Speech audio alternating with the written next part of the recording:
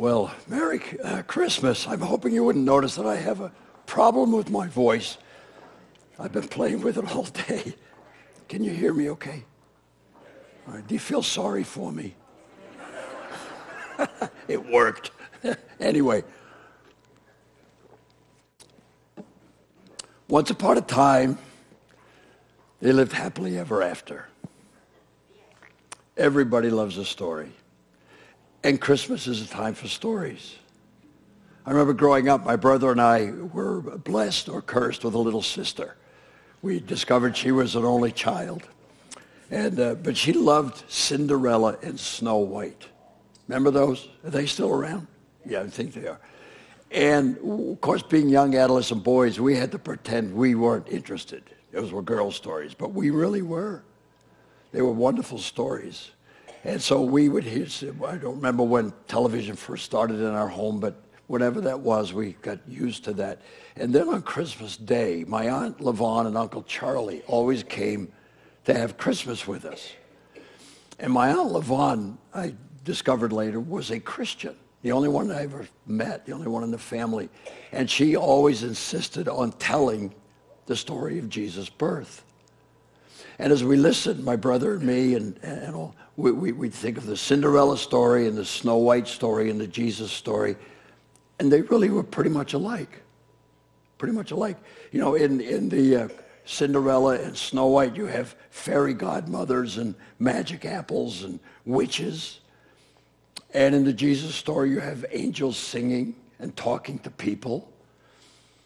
Snow White and Cinderella have pumpkins that turn into carriages and singing mice.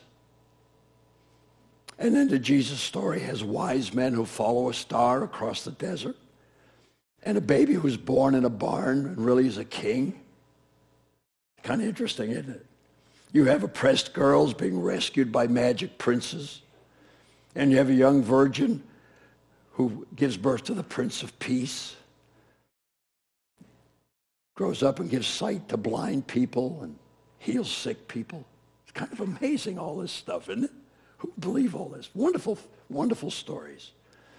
You have a young maiden, even after living forever after in magic castles.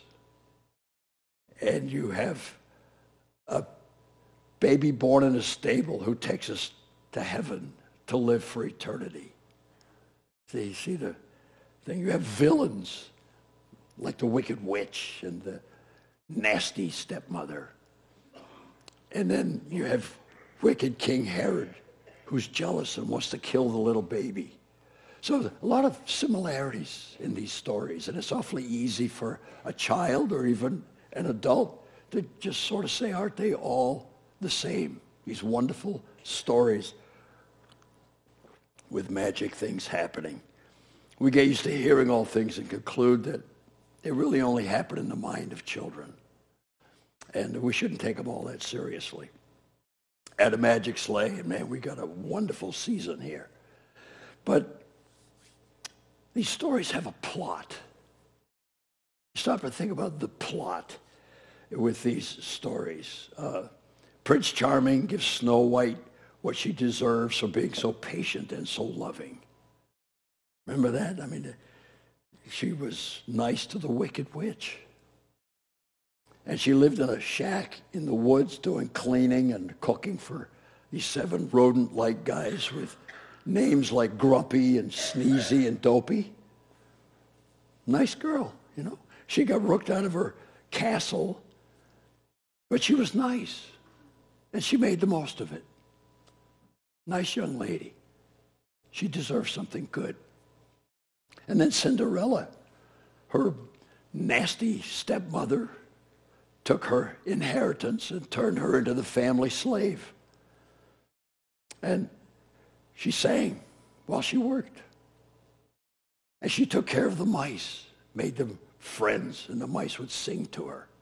Beautiful story, isn't it? Now, people who sing to mice and are nice to nasty relatives should go to the ball in a pumpkin.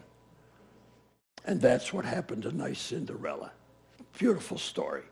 And then you have this young virgin girl, And she got pregnant before she was married. But it was okay because God made her pregnant. But her neighbors didn't know that. And the man she was going to marry didn't know that. He got rid of her. He wasn't going to marry her until an angel came and told him. So she had a hard time. But, she worshiped God anyway. And when she got to the place where she was going to give birth, the innkeeper said, we don't have any rooms. So she had to give her baby birth in a barn. But through all of that, she loved God, and she was faithful, and she obeyed God, and she wrote this beautiful song praising God for all that had happened to her. So she deserves something good, something nice. And so these stories all have a similar plot. Bad things happen to people. When those people are nice, they're nice to other people, and they respond well, and you say they deserve something good. So princes and wealth and happily ever after belong to people who are nice to strange men who live in the forest, who sing to mice, and who faithfully obey God. They get what they deserve. They get what's rightfully theirs. And we say that's good. That makes a nice story. So we have a lot of similarities between Cinderella, Snow White, and Jesus, and we can enjoy them all. But the story of Jesus' birth, while it's like these stories in some ways, is unlike these stories in some very important ways. The Christmas story is different, first of all, because its plot takes a strange turn. Now let me ask you a question. What if Snow White had despised those little dwarfs? What if she thought Sneezy was diseased and Grumpy was a grump and Dopey was a dope? What if Cinderella had rebelled against her miserable stepmother and spit in her tea and beat those little mice with a broom, or took them and put them in her sister's beds? See, she could have done a lot of things, but she didn't. But what if she had? What if she tormented her cat? You see, those stories wouldn't have worked. They would have flopped. See, Snow White wouldn't deserve the handsome prince. And Cinderella wouldn't have deserved to go to the ball in the magic pumpkin. Disney would have touched those with a pole. Be like Hannibal Lecter to him. He wouldn't do that. Oh, how pleased would we be if Prince Charming had kissed the Wicked Witch and transformed her and made her into something beautiful? Or what if the fairy godmother was confused and bopped one of the sisters on the head and she got to go to the ball? And the thing, you say, no, don't do that. That wouldn't work. But that's where the Jesus story takes an interesting turn. The genius of the Christmas story is focused right here. Jesus didn't give us what we deserve. Jesus came to deliver us from what we deserve. He came not to reward us for our good behavior, but to pay the penalty for our bad behavior. You see, in the in the Bible story, we aren't Snow White fairy princesses. We're the Wicked Witch. You see, the book of Romans tells us that there's none righteous, not even one. There's no one who understands, no one who seeks God. All have turned away. There's no one who does good, not even one. You say, well, I know some nice people. Well, I do too. But none of us measures up to the glamour, to the holy standard that God designed for us to have. So we are not Cinderella. We're cast in the role of the cruel stepmother, not Cinderella. All have sinned and come short of the glory of God. Yet like the Prince Charming who woke Snow White from her sleep of death, God's Prince of Peace kissed us with his love and woke us from eternal death to eternal life. Like the fairy godmother transformed Cinderella into the beautiful person she was created to be, God tells us that if any person is in Christ, she is a new creation. Old things pass away. All things become new. Just like the handsome prince fit the shoe on Cinderella's foot and swept her away to his castle forever after, so the Son of God clothed us in robes of righteousness to carry us away as his eternal bride, not because we deserved it, but because he came to pay the price for our sin so that we can have a personal relationship with the living God. We don't get what we deserve.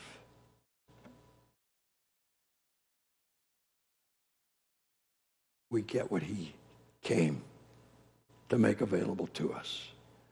The genius of the Christmas story is that it is so unbelievable, it is so contrary to what we would imagine, and yet is so totally true.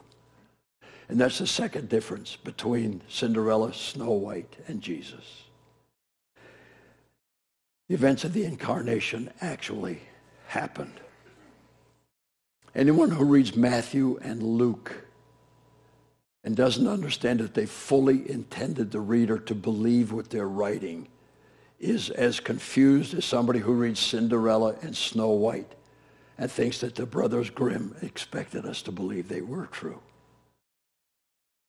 They never intended that. Johann and Wilhelm Grimm never intended us to take Snow White and Cinderella seriously. But Matthew and Luke fully intended us to take Jesus' story seriously. Matthew includes over 60 Old Testament prophecies. Prophecies were statements made hundreds of years before and written down in the Old Testament. And they name specific places, specific events that the Messiah would fulfill. And Matthew recorded over 60 places where Jesus fulfilled those prophecies. He said, I want you to understand that this really happened. When you read Luke, Luke 1 says, it seemed fitting for me, having investigated everything carefully from the beginning, to write it out for you in consecutive order, most excellent Theophilus, so that you may know the exact truth about the things you have taught. And Luke couched his gospel in history. In chapter 3, he wrote, in the 15th year of the reign of Tiberius Caesar, when Pontius Pilate was governor of Judea, Herod, tetrarch of Galilee, his brother Philip, tetrarch of Iturea, Trachonitis, and Lysanias, tetrarch of Abilene, during the high priesthood of Annas and Caiaphas. You see what he's doing? He's giving us real historical figures. And he's saying, this Jesus I'm talking about, we're not talking about somewhere long ago and far away. We're talking about time and space in history. Jesus Christ is as real as Pharaoh Amenhotep, as Nebuchadnezzar, as Cyrus the Persian, as Alexander the Great, as Julius Caesar, Napoleon, Queen Mary, Otto von Bismarck, George Washington, John Kennedy, Martin Luther King, and Elvis. Jesus, Luke said, was real. You must understand that. So the incarnation is unlike Snow White and Cinderella because of the plot. We didn't get what we deserve. We get what Jesus came to give us. Because we owed a debt we couldn't pay, he paid a debt he didn't owe, so we could have life we do not deserve. And Jesus' story is different in that, as fantastic as it sounds, it's true. It's true. And the third difference is it matters what we do with Jesus. I mean, you can ignore Snow White or Cinderella. You don't have to believe it's true. Nothing gained or lost. Unless you're at a party and tell people you believe Cinderella was real, then it might get a little embarrassing. But other than that, it really doesn't matter. But it does matter what you do with Jesus. See, the Apostle John quoted Jesus saying, I am the way, the truth, and the life. No one comes to the Father but by me. If you don't believe that and act on it, you're eternally doomed. Jesus said, I came for a reason. I came to pull you out of the degradation of sin and to give you a whole new life. And I'm the only way you can get that life is through me. We need not be overly concerned about debunking Snow White. That should take care of itself.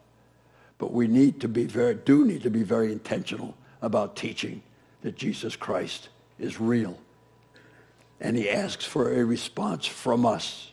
And it eternally matters whether or not we make that response. See, Isaiah wrote, "Come now, let us settle the matter, says the Lord. Though your sins are like scarlet, they shall be as white as snow. Though they are red as crimson, they shall be like wool." So once upon a time, Jesus came into the world to save sinners. Those who believe in him will live happily ever after with him in heaven. Everyone loves a story. But this is a story like no other. So carefully consider your response to the gift God offers us in this baby we celebrate this evening. So bake cookies for Santa. Enjoy Snow White and Cinderella. But oh, come, let us adore him.